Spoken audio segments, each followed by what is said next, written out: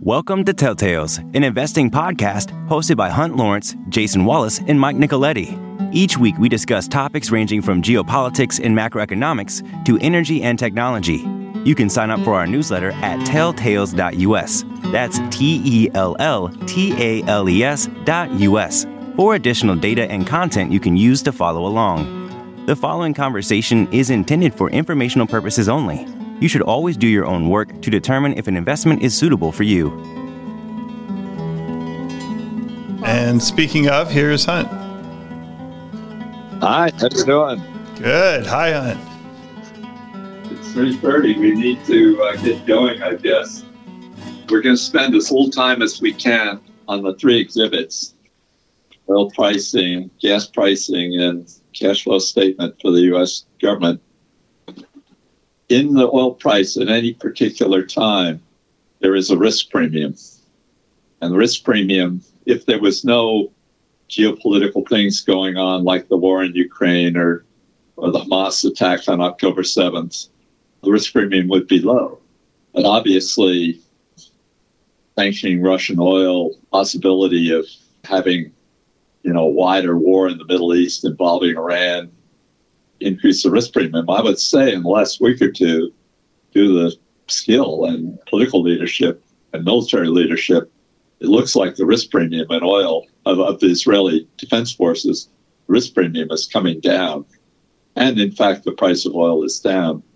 The tricky thing in Exhibit C is that 4 million barrels in 24 of surplus capacity is being held off the market by Saudi Arabia and Abu Dhabi.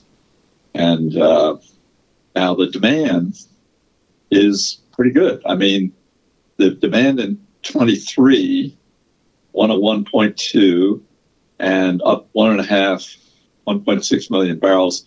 Actually, the OPEC energy economists just said they expect 24 to go up 2.5 million barrels a day. So despite all the publicity about China, demand's pretty good, but you do have that extra supply to cope with. And as I say, to the extent the Israelis are quicker and more effective in rooting out Hamas and Gaza, you can expect the risk premium to go down.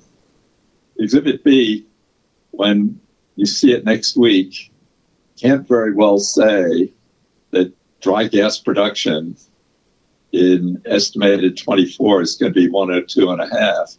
If it's running 104 now, which is what Platt says. So you're going to have to redo these numbers.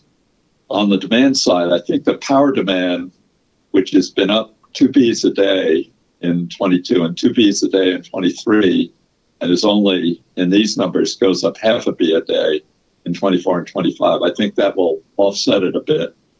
LNG, maybe that'll go up a little. But this trend of a surplus of 3.4, which is very high, going down to only 400 million, hopefully will be maintained.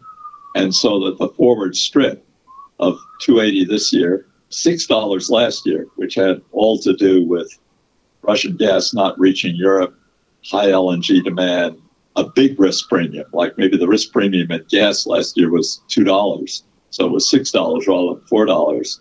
That's gone, because Europe was able to get through the winter, and Europe has all their gas storage filled. So actually LNG is kind of weak now.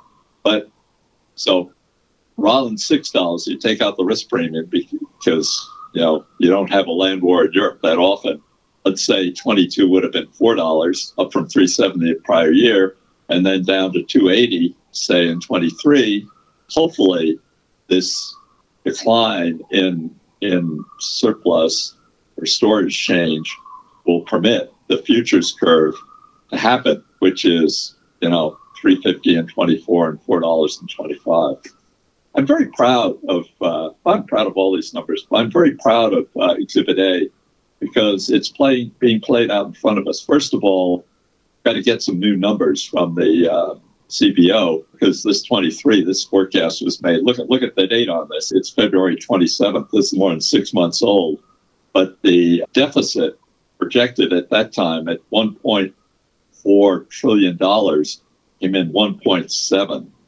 So got to revise these numbers. But the main point that I mention every Wednesday is that the spending away from the things that are kind of automatic and away from interest and away from defense was $910 billion in 2019.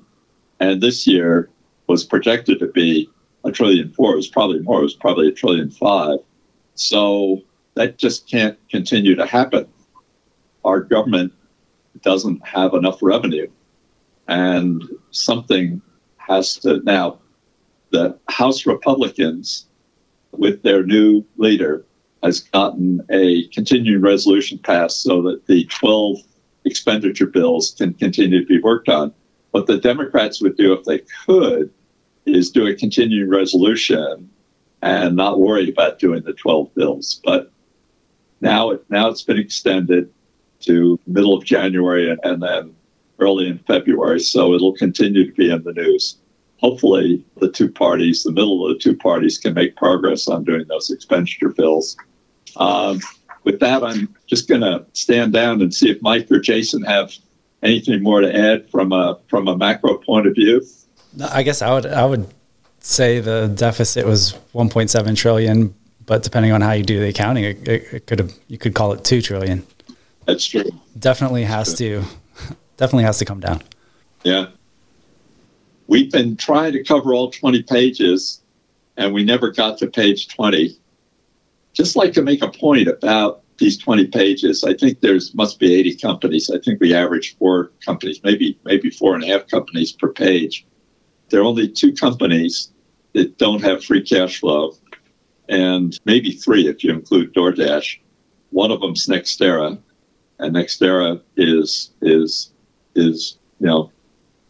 the air is coming out of the Nextera valuation quickly. One of them is Intel. Of course, we've talked about Intel. Mike and Jason have said that, there's not much hope for Intel. They're just too far behind. But these companies, which I don't really know that much about Uber or DoorDash. Uber looks like a more solid company because it has free cash flow. Airbnb seems to be doing pretty good from a free cash flow point of view, but you get the sense that the Airbnb business is becoming more challenging. Five Below is something that I bought personally quite a few years ago because I was looking for a follow-on to Fastenal, which everyone a lot of money. And I would say the air's coming out of Five Below. I mean, I still own it, but the good news is it doesn't have any debt, and it does have free cash flow, and it is expanding out of free cash flow. But as they get more stores, it just doesn't look as attractive or as healthy as it used to. Mike or Jason, anything else on page 20? Yeah, all these companies have reported, and while the numbers aren't updated on the sheet, I did some quick calculations to see kind of what's changed. And in DoorDash's case, they're pretty much running cash flow break even, and that's not giving them the add back for share-based compensation, which is important. It has been pretty significant dilution in the past. So it seems like they're shrinking the size of their operations, focusing on being more profitable. That all seems relatively good. Both Uber and Airbnb on a run rate basis are looking better from a cash flow and profitability perspective.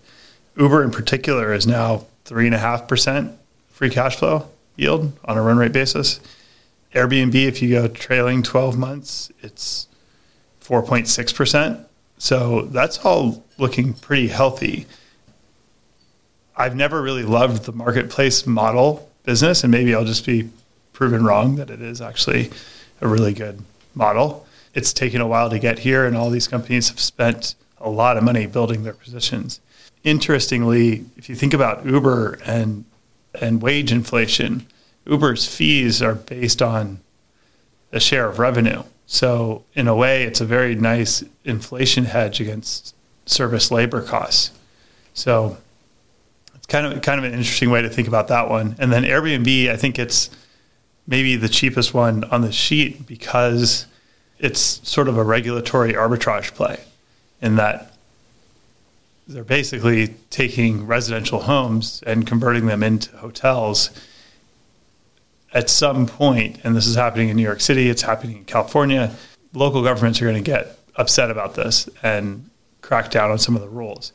We haven't seen them enforced very well here in San Diego, but my understanding is New York City, it's working. And the rationale behind it is if you crack down on Airbnbs by setting up a limited number of permits or something like that, you will offset some of the housing shortage situation that these cities have. So it seems like Airbnb's business is so big and so pervasive and people like it that even if some of these major cities enact these rules, it won't really matter for the business. In a way, you could think about it as diversified regulatory arbitrage. Sounds like you're going to have trouble talking your partner, Jason, into thinking seriously about it as an investment, though. Any of these three. I don't sense that this is something that Jason's liable to warm up to. Or what do you think, Jason? Of those three, I think Uber is the most interesting for some of the reasons Mike brought up. It's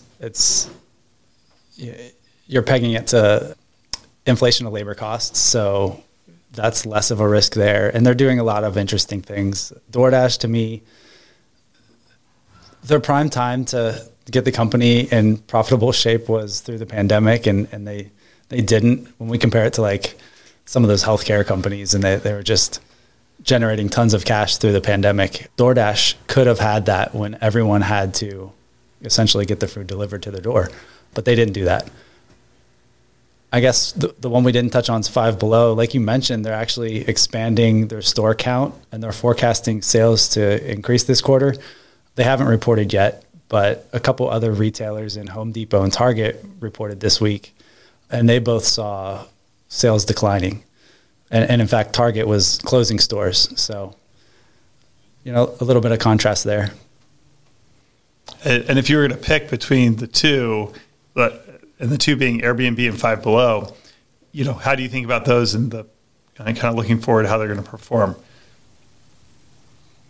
Yeah, I mean, Airbnb has the regulatory risks, and I have my opinion there because in Southern California, a lot of our neighborhoods turned into short-term housing, hoteling situations, and it had a big impact on the community because the tourists were not in, essentially the tourist areas.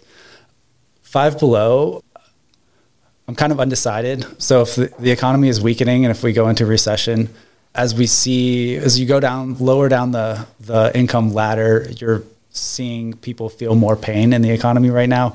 That hurts Five Below. But on the flip side is, if the economy is slowing, do they pull in some customers that were formerly, shopping at Target, and as Target sees their sales decline? So yeah, maybe right now Five Below is more interesting. I'd agree with that. I kind of agree with Jason. I think Five Below was a better investment early in its career. I probably I fall in love with these things. I probably need to find something better to own and swap Five Below into something else, but it's very difficult for me to do. Let's go to page 5, where I have a long-term investment in Comcast. And once again, it looks very flat to me. Charter is like Comcast, only it has the same size cable business without the content. And same way, I've updated these for the 9-month reports to 9/30. They're not expensive. They're probably 10% free cash yields, and they can make their way in the world buying in stock. And Charter has quite a lot of debt. So I'm not saying they're bad companies. I'm not saying that if I had to own Comcast or Disney, it seems to me Comcast is much less risky because they have that cable cash flow, which is broken out. I mean, if their free cash flow of $24 billion, $20 billion is cable. If I had to own Comcast or Charter, I think Comcast is better because it has the content. Charter seems to me a little more exposed. For the people on the phone, Comcast and Charter, used to provide ESPN and cable bundles and whatnot. That business is basically gone away. What they are is your connection to the internet. And where they have a risk is if we turn over the page 6, two of the companies there, Verizon and T-Mobile, are very active doing fixed-base wireless. I think they spent a lot of money and bought a lot of spectrum and whatnot, and they thought 5G was going to be the demand for 5G, and demand for 5G is weak, so they have capacity. So they offer, rather than being hooked up by copper or fiber or something, you can get the same service over the air. And with that as an introduction, back over to Mike and Jason, because now they know so much more about this than I do. I'm just going to stay quiet for the next 3 or 4 minutes or so. Well, the fixed-base wireless is certainly, I think it caught the industry by surprise in a lot of ways. One, what you've already explained, that there was excess capacity, and T-Mobile, Verizon, AT&T, they've all gone down this path of providing fixed wireless to customers. And what happens there is if you pick off a small chunk, then it dings the traditional cable company's profits. And from the T-Mobile, Verizon, and AT&T's perspective, it's just marginal revenue where their operating costs stay the same. So it's hard to compete with a player like that. So I think they're pretty disadvantaged from that perspective. I don't think it's going to solve everybody's problems, at least connectivity issues yet. And then if you start thinking about satellite-based LEO constellations, the cost for that's starting to get down to a competitive range. I mean, Starlink to your house is currently about $100 a month, maybe $120. So that's within range of a cable-based internet connection in most places. Especially if you're in a rural location where you can't, it's cost prohibitive to run the cable or the fiber to your house. And absolutely. Yeah. Your options are the fixed wireless or satellite-based. Mm-hmm. Mm-hmm. So how does this play out long-term for cable providers? I don't really know. I think at some point, you just don't have to invest much of anything, and you'll be able to cash flow them dramatically. The real question is, what do you do with that cash flow? If you're a cable provider, if you're Comcast, do you more aggressively pursue wireless? Both Comcast and Charter they offer wireless plans through MVNO agreement, which enable them to ride on the traditional carriers' networks like Verizon or AT&T or T-Mobile. And it ends up being a very profitable business for them because most of their customers utilize the internet at home. I think I saw a statistic, something like 60 or 80% of all data transfer on a mobile handset is done at home. So if you can basically remove the most expensive part of the cost structure, then you end up with a pretty decent business. So I think that all this means is there's a lot of competition in the world of connectivity, and it doesn't seem like we have too much of a shortage as far as bandwidth and capacity goes. Yeah, that's a fair summary, I think. We're down to about 10 minutes left. The other page I updated I just covered quickly, was JP Morgan, Goldman Sachs, and Morgan Stanley. And those three companies are doing fine. JP Morgan's doing a little better. This is page 13. Betsy and I are longtime holders of Goldman Sachs.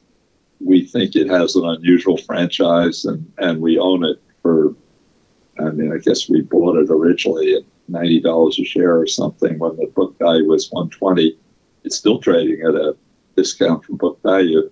Definitely has some kind of issues. They tried to do a bunch of businesses that were retail oriented. That didn't really, they're moving out of those now. Morgan Stanley has done much better in dealing with businesses other than traditional investment banking and trading. And JP Morgan is our largest and most successful large bank.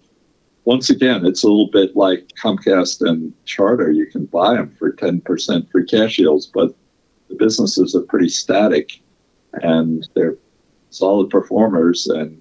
And they can. Remember, a company at a 10 or 11 or 12% free cash flow can add to that return to try to get you to 15%, which doubles your money every 5 years by buying in stock. And subject to regulatory review, these three companies will be pretty active stock repurchasers, as will Comcast and Charter.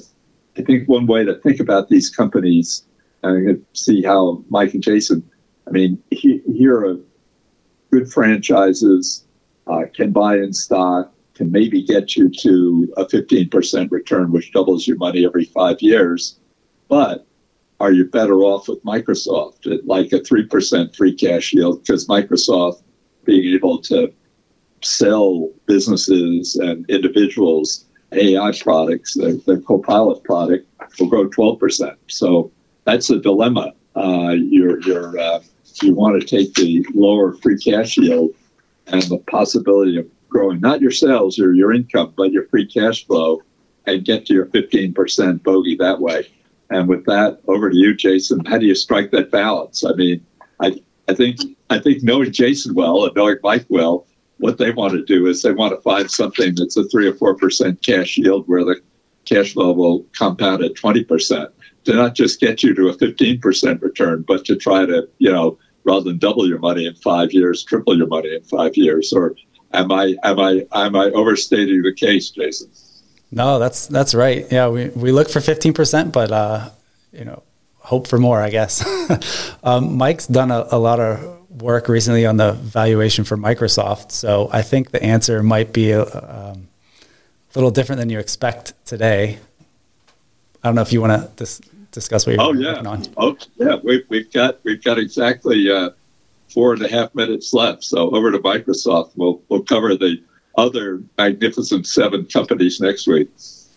So Microsoft, we obviously spend time with all the companies in our portfolio, and I was kind of reworking the numbers on Microsoft and where we expect things to go. Previously on calls, we've talked about how they have the potential to add, we think, at least $30 billion to free cash flow in relatively short order, maybe 2-3 years. That would be a 50% increase in free cash flow, which would be astounding. Based on where the stock is trading today, which is higher than it shows in this sheet, I think it's around 370. In order to break even, if you get to that 90 billion in free cash flow, in order to break even, the forward enterprise value times free cash flow would have to be about 30. So you're really banking on the multiple holding the line. And Microsoft's one of the best franchises in the history of business. So maybe that's a good bet, but you need to go into these with eyes wide open. Would you expect that Goldman Sachs is going to grow at a higher rate than Microsoft over that period? Absolutely not. But if they can buy in shares, approximately 10% of the shares every year based on how they're doing today, if they spend all their money on repurchases, and some of the other business lines come back, you could see a positive outcome. So I'm not going to say one or the other is a better investment. I think Microsoft's well positioned, and it's a fantastic company, and it's in our portfolio. But I wouldn't sell your Goldman Sachs either. No. I understand that. And I think that the component of value, if you have 10 or 11% free cash flow and all you need is 4% growth to get to your 15%, you don't have the same risk of a compression in your valuation that you would have with a Microsoft. And if you're confident that free cash flow capability can be maintained, there's less risk there. But my point is that you and Jason and myself, I don't mean to single you guys out, want to have something like half our investments with the capability to triple in 5 years rather than double in 5 years. And to do that, you're probably going to have to take a lower free cash yield and more reliance on growth in free cash flow. And because of AI, because it's just such a strong franchise, Microsoft is very large, but, may have the capability to turn in that kind of a 5-year performance. What do you think, Jason? I agree. Yeah. And besides the prospects of growth that they have through the AI products, it's going to make their operations much more efficient. We're seeing it, I guess Twitter is a good example. Both Meta and Amazon are showing initial products that use AI to generate advertisements. So if the cost of generating these advertisements comes way down, they're still going to generate the same revenue from showing the ad to the customer's eyeballs. But if they're nearly free to generate custom ads, that will bring the cost down as well. So making these businesses much more efficient as well through the AI products. Yeah, and I know we're almost out of time here, but we should mention the fact that we talked about the rumors that Microsoft was going to develop their own AI chips custom to the OpenAI ChatGPT models. There's some public information about that now. There's an article on The Verge that came out today that has some good detail on that. So good follow-on reading for you. Yeah. The other thing that, Mike and I talk for about 20 minutes every morning, and then he and Jason talk all day. But, you have to be impressed with NVIDIA. As Mike and Jason predicted, it's so hard for Intel or AMD or anyone to catch up, and maybe for Microsoft to catch up with their own proprietary chips, because NVIDIA moves so quickly. They've now announced their next version of their high-end GPU, and if you're trying to keep up with them, either with your own proprietary chips, or if you're AMD or Intel or Chinese counterpart or Japanese company, it's just very hard to do. I was asking Mike earlier. Ask Jason, then we can close on this. If there was a cadre of people at NVIDIA that were getting this done, and let's say that the cadre would include software people as well as chip designers, are we talking 24 really smart people, or 4 dozen, or Jason, what would your guess be? What enables Judson Huang, as the founder and the CEO, what enables them to move at this pace? How many people is he reliant on to keep this pace up, which is makes it impossible for anyone to keep to match? I think they're relying on a lot of really smart people that work there, and Jensen's probably just an extremely effective motivator of the workforce, and getting people to believe in the mission and work extremely hard to get you there. I think I think his ability as a motivator is probably the bigger thing. You look at like Steve Jobs was the same way. Maybe Pat Gelsinger at Intel. Maybe a nicer Steve Jobs. Yeah, probably. Maybe Pat Gelsinger at Intel is that. He certainly says the right things. We're still kind of like wait to see if he's effective in that. But there's got to be a huge team backing him. It's not just a dozen people.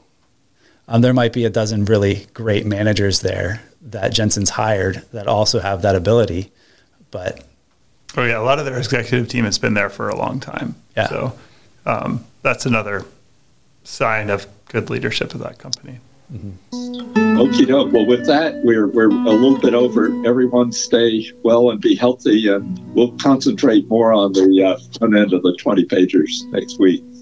Take care, everyone. Bye-bye.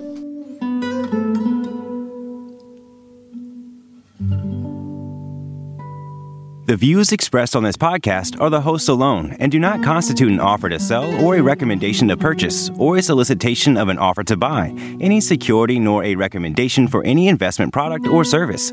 While certain information contained herein has been obtained from sources believed to be reliable, neither the hosts nor any of their employers or their affiliates have independently verified this information, and its accuracy and completeness cannot be guaranteed. Accordingly, no representation or warranty, expressed or implied, is made as to, and no reliance should be placed on, the fairness, accuracy, timeliness, or completeness of this information. The hosts and all employers and their affiliated persons assume no liability for this information and no obligation to update the information or analysis contained herein in the future, and may or may not hold positions in the securities mentioned.